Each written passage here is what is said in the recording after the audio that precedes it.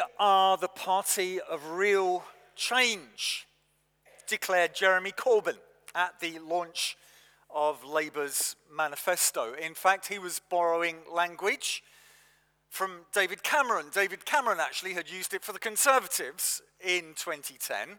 And in fact, they were words that had been borrowed directly from Obama's campaign in America. Everyone trying to say we're the party of change.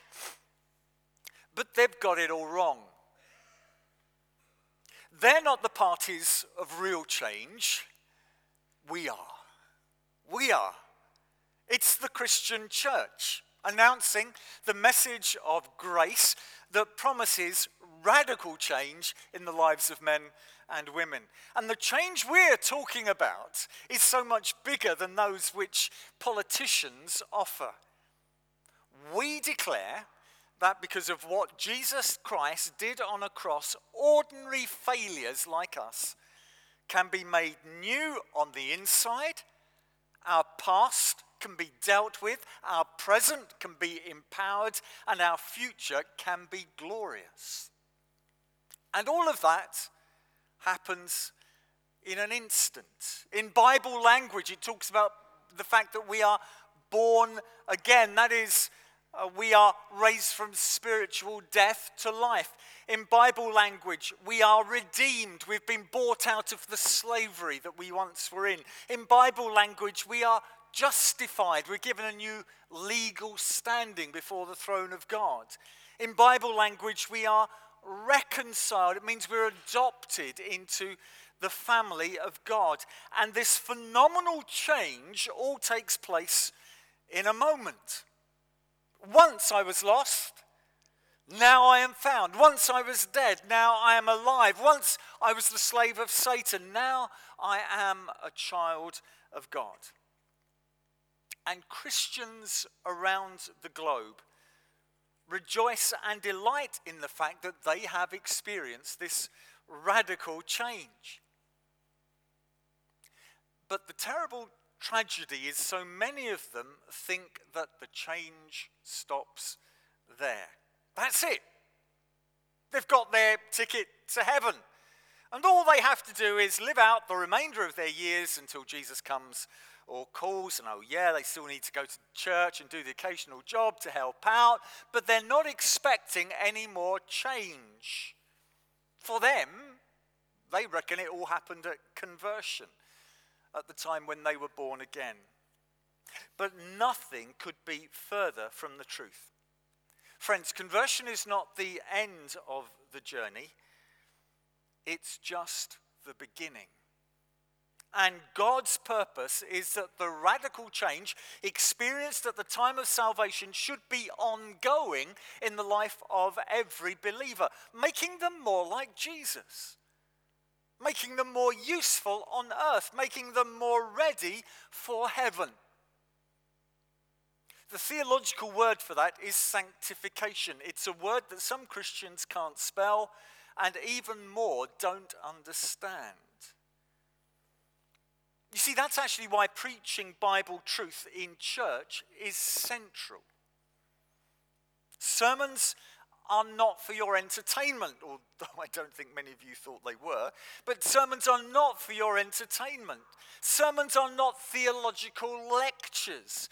Sermons, you see, attempt to take Bible truths and apply them to the lives we live in the 21st century. In other words, sermons are about change. They're about you changing. They're about you readjusting your life so that it gets in line with God's amazing purposes. They're about you changing step so that you march to his beat and move to his rhythm. That's why these character studies in Genesis are staggeringly relevant. They show us things as they really are.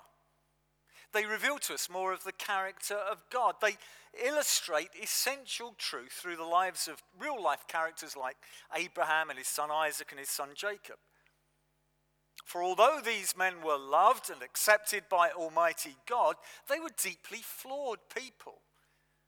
And the story of their lives, as is recorded for us in Genesis, is the story of God's amazing patience as he graciously goes on changing them. We see that above all in the life of Jacob. This guy had been a schemer. He was a deceiver ever since fighting his twin brother in his mother's womb. He was always trying to manipulate situations to his advantage, and it got to the point where he had to escape to his uncle Laban's far away. Now please remember that for all his many faults, Jacob was still a child of God, and God was at work to bless him and to change him. And for his good, God exposed him to an even bigger cheat than he was. And Jacob began to see through the emptiness of a life built upon human scheming rather than upon divine grace. He was there working for his uncle, but there was cheating Uncle Laban, who actually was getting poorer and poorer. In fact, we see him running around looking for his impotent gods. And as Jacob escapes from Laban's land and heads back to the land that God had promised him, we do see signs of grace and change in his life. But as we meet up with Jacob at the beginning of chapter 32, we discover that actually he's literally between a rock and a hard place. The rock is a pile of stones that he and Laban have erected at the border of their lands. And the veiled threat there is that if Jacob is ever to come that way again, he'll meet extreme force. It's a boundary that they've erected. Go north, you're in trouble. But the hard place is the land he's entering. It's where his brother lives. And we need to remember the last words his mother spoke to him, recorded in Genesis 27 from verse 42. I think they'll be on screen. There they are. When Rebekah was told what her older son Esau had said, she sent for her younger son Jacob and said to him, "Your brother Esau is consoling himself with the thought of killing you. Now then, my son, do what I say. Flee at once to my brother Laban in Haran. Stay with him for a while your brother's fury subsides. When your brother is no longer angry with you and forgets what you did to him, I'll send word for you to come back from there."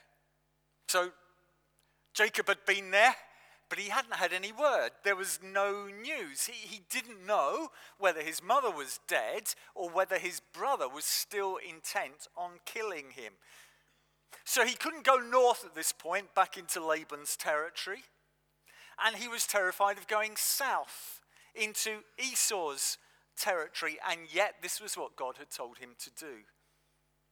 And in the next 32 verses, we see him swinging between his old nature. His old nature was the nature in which he would try and control and manipulate situations. And on the other hand, trusting in the promises and the power of God. We are seeing pictures of change. Yet we also see the wisdom and grace of God in this chapter, because he goes on changing this man, making him more like the man he should be, a man of courage and faith.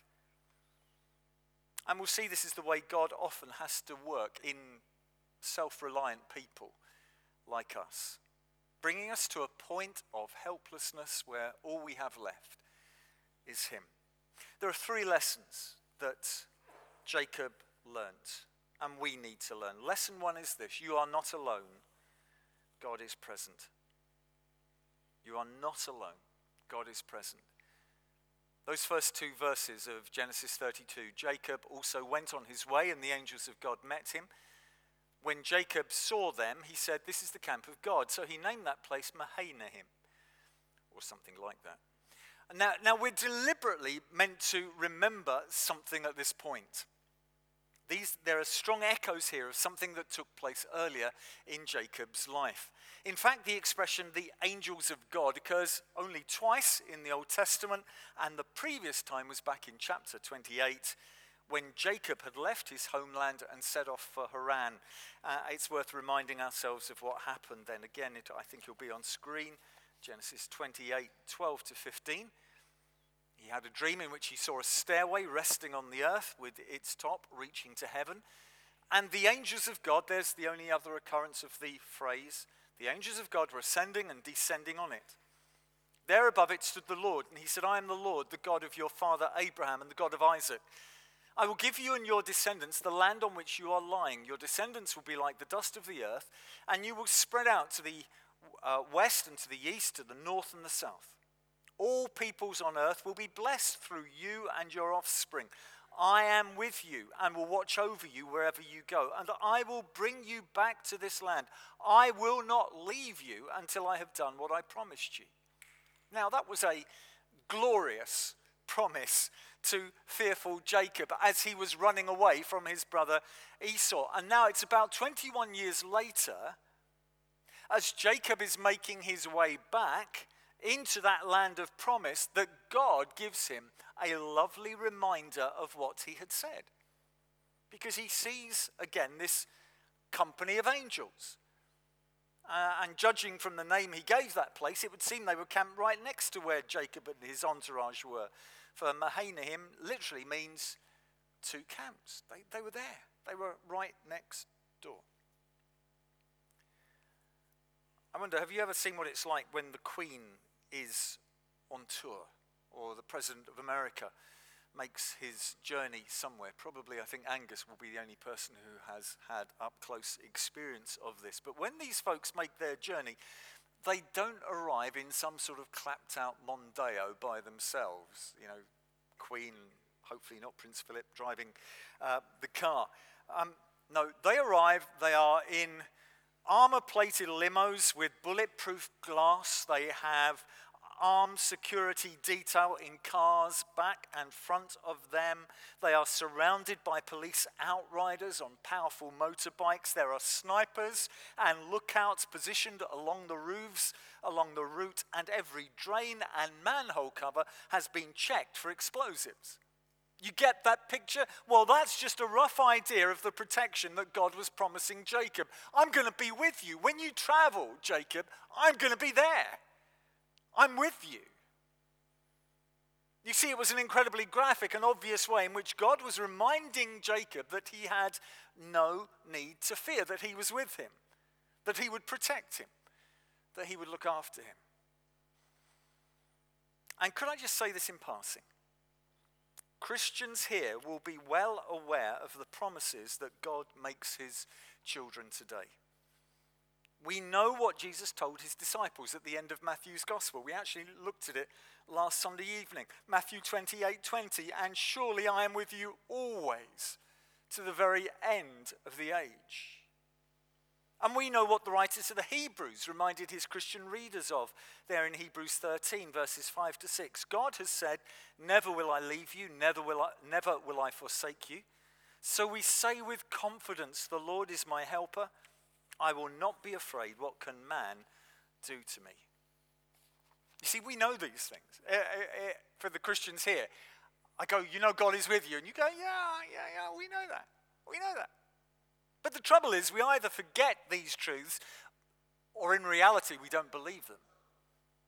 You see, I've no doubt that Jacob had a very clear recollection of all that God had promised him as he was running away into Haran. The problem was he wasn't putting that knowledge into practice. He was fretting as if God wasn't there.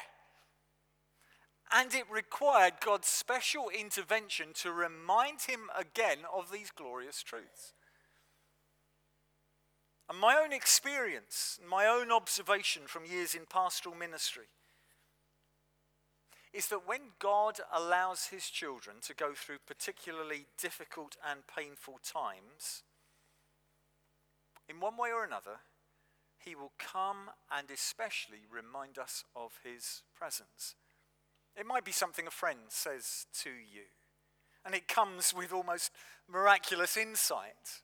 And you know in your heart of hearts that God was in it, reminding you of his presence. Or it might be something that the world would call a coincidence. But once again, in your heart of hearts, you know that it was from God. It's as if he's graciously telling you that he knows what's going on and he's there. Christian brother, Christian sister, have you had that sort of experience? Where God's just met you and you said, yeah, I'm with you. And with such wonderful reassurances, Jacob should have been able to move forward with confidence. God has said, Jacob, I'm with you. But his old nature cropped up again. He thought he would just make sure. And he would double check that God was actually in charge. And so he sends messengers to go ahead and find Esau and check that everything is cool with him.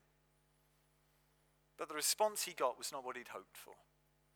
We read this in verses 6 to 8.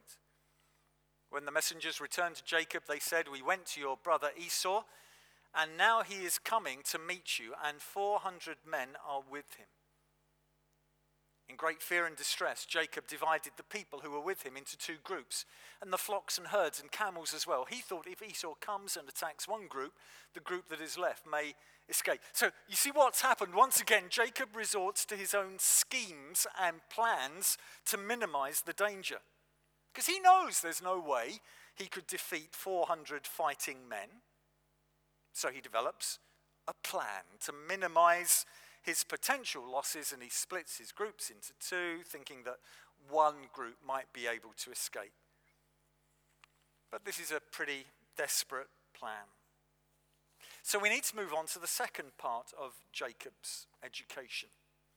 It's this, lesson 2, you can seek God, God is faithful. You can seek God, God is faithful. I think the great tragedy for so many of us is that we only get down to prayer as a last resort. You know, this sort of thinking, if all else fails, try prayer. And that certainly seems to be how Jacob operated. It's at that time of extreme tension and fear that we discover this schemer giving up on his plans and seeking God. And what a prayer it is. As Jacob prays, he emphasizes 3 characteristics of God. Firstly, he acknowledges the power of God. He calls him Elohim, which means the God of power.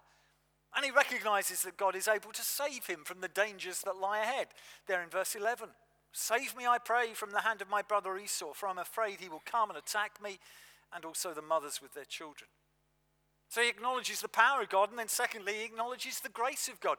He recognizes that he didn't deserve any of the blessings that he'd received. Verse 10, I am unworthy of all the kindness and faithfulness you have shown your servant. I had only my staff when I crossed this Jordan, but now I have become 2 groups. But thirdly, most of his prayer is based around the faithfulness of God. He calls him Lord, or Yahweh, or Jehovah, the promise-keeping God. He reminds God of his faithfulness to Abraham and Isaac and of the command that he'd given him just a few weeks before that had led him to that point. Verse 9, Jacob prayed, O God of my father Abraham, God of my father Isaac, O Lord, Yahweh, who said to me, go back to your country and your relatives, and I will make you prosper. And actually, at the end of the prayer, he again reminds God of the promises that he had been given by him those 20 or so years before. Verse 12, but you have said, I will surely make you prosper, and will make your descendants like the sand of the sea, which cannot be counted. Now, there are certain principles that emerge here which are relevant to all our praying, but especially to those prayers that we cry out at times of stress and need and anxiety.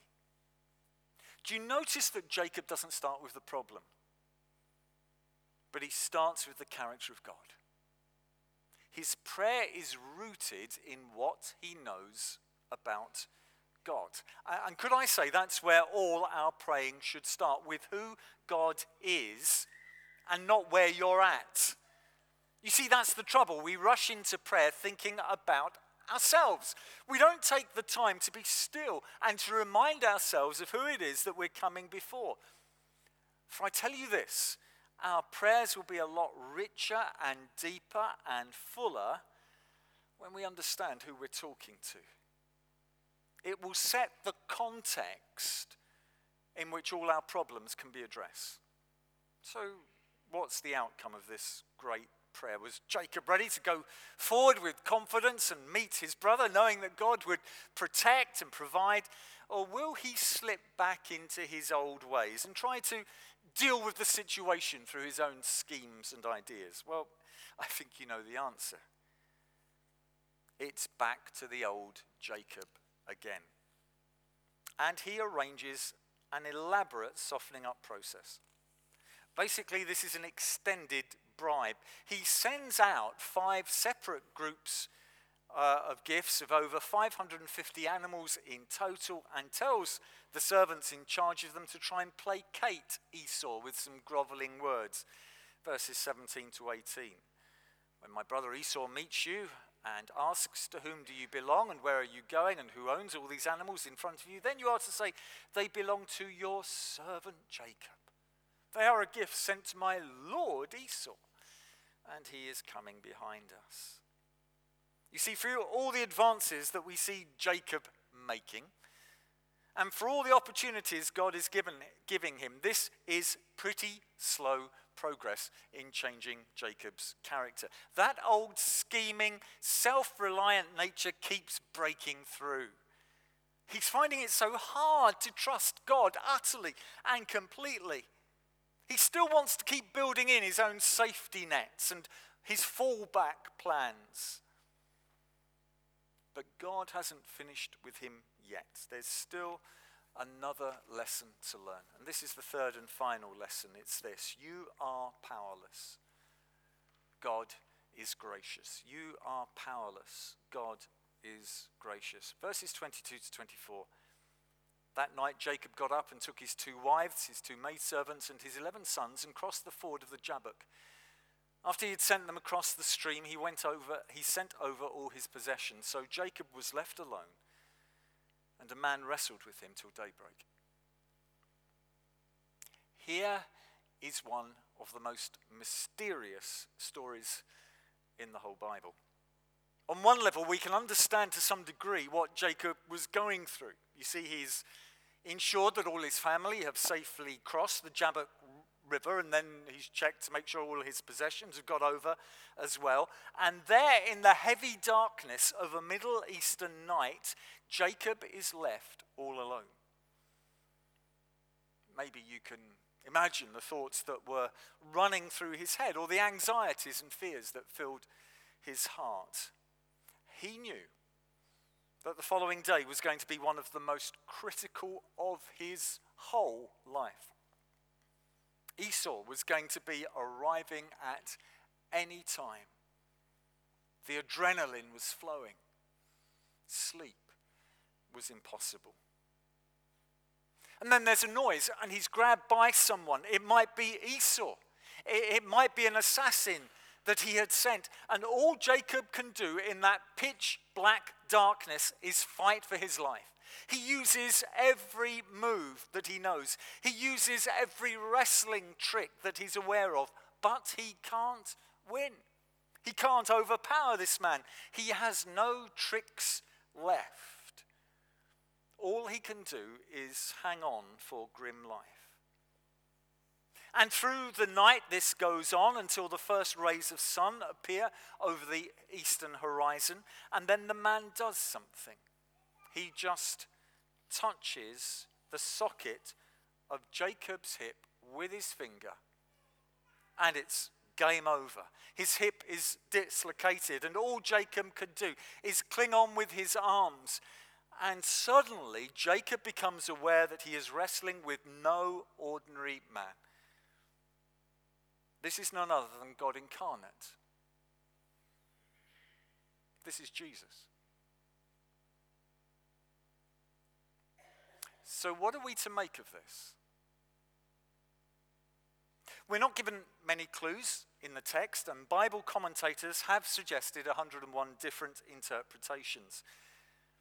And it's further complicated by the words of verse 25. When the man saw that he could not overpower him, he touched the socket of Jacob's hip so that his hip was wrenched as he wrestled with this man. Now, how could this be? If the one wrestling with Jacob is none other than God, then why couldn't he overpower him?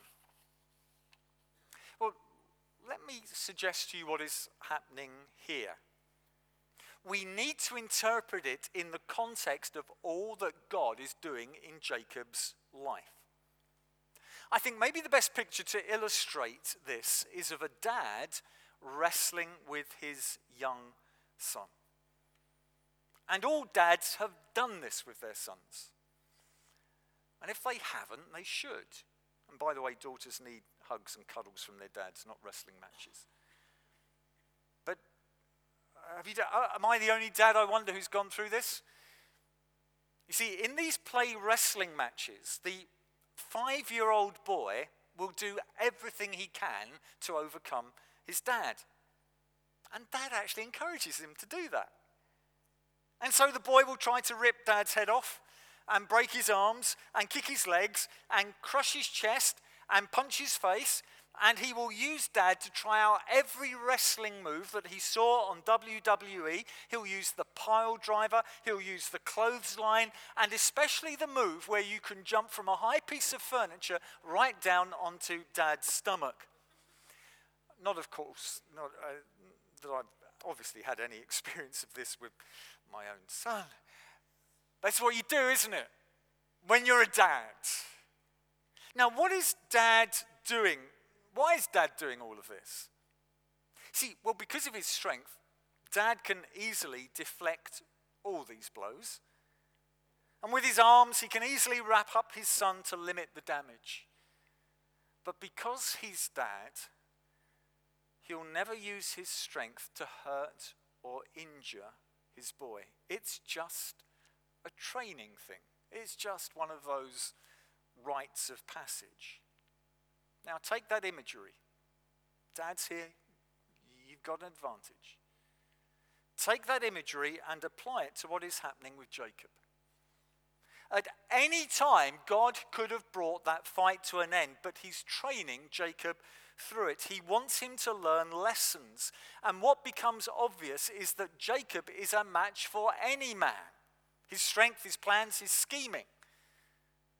That's what's meant when the text tells us that the man couldn't overpower him. The man couldn't overpower him. But what Jacob learns is that he can't overpower God. Just one touch of God's finger is enough to end the fight. And so Jacob learns that he is powerless before the plans and purposes of God. They can't be defeated. They can't be circumvented. They can't be manipulated. God is God, and before him we are as nothing. But this same God is also incredibly gracious. And Jacob realizes that. So little wonder he says this in verse 26. But Jacob replied, I will not let you go unless you bless me. And little wonder he names the place as he does in verse 30. So Jacob called the place Peniel, saying, it is because I saw God face to face, and yet my life was spared. And it's this recognition of his own powerlessness that is the pivotal point in Jacob's life. You may not, I just want to argue that this verse is quite key. Genesis 32 to 27, the man asked him, what is your name? Jacob, he answered. Now, do you see how incredibly significant this is? Remember that names in those days had far greater significance than just identifying someone. I'm Andy, that just means I happen to have the name Andy. But when Jacob said he was Jacob, it was a description of his character. And in speaking his name to God, Jacob was indeed acknowledging that he was what his name said he was, that he was a twister, that he was a deceiver. Jacob was willing to recognize himself for who he was. And because of that, and only because of that, God was able to move him on to a place of mercy and usefulness.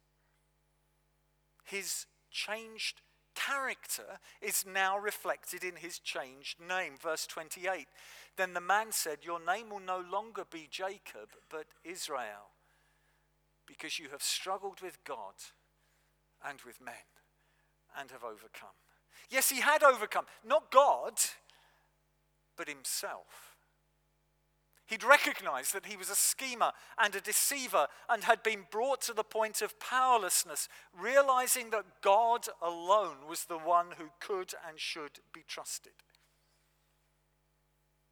Look at the opening verses of chapter 33. We didn't go into reading that, but just notice their significance. The man has changed. Genesis 33, verses 1 to 2. Jacob looked up, and there was Esau, coming with his 400 men. So he divided the children among Leah, Rachel, and the two maidservants. He put the maidservants and their children in front, Leah and her children next, and Rachel and Joseph in the rear. Now, where does Jacob come?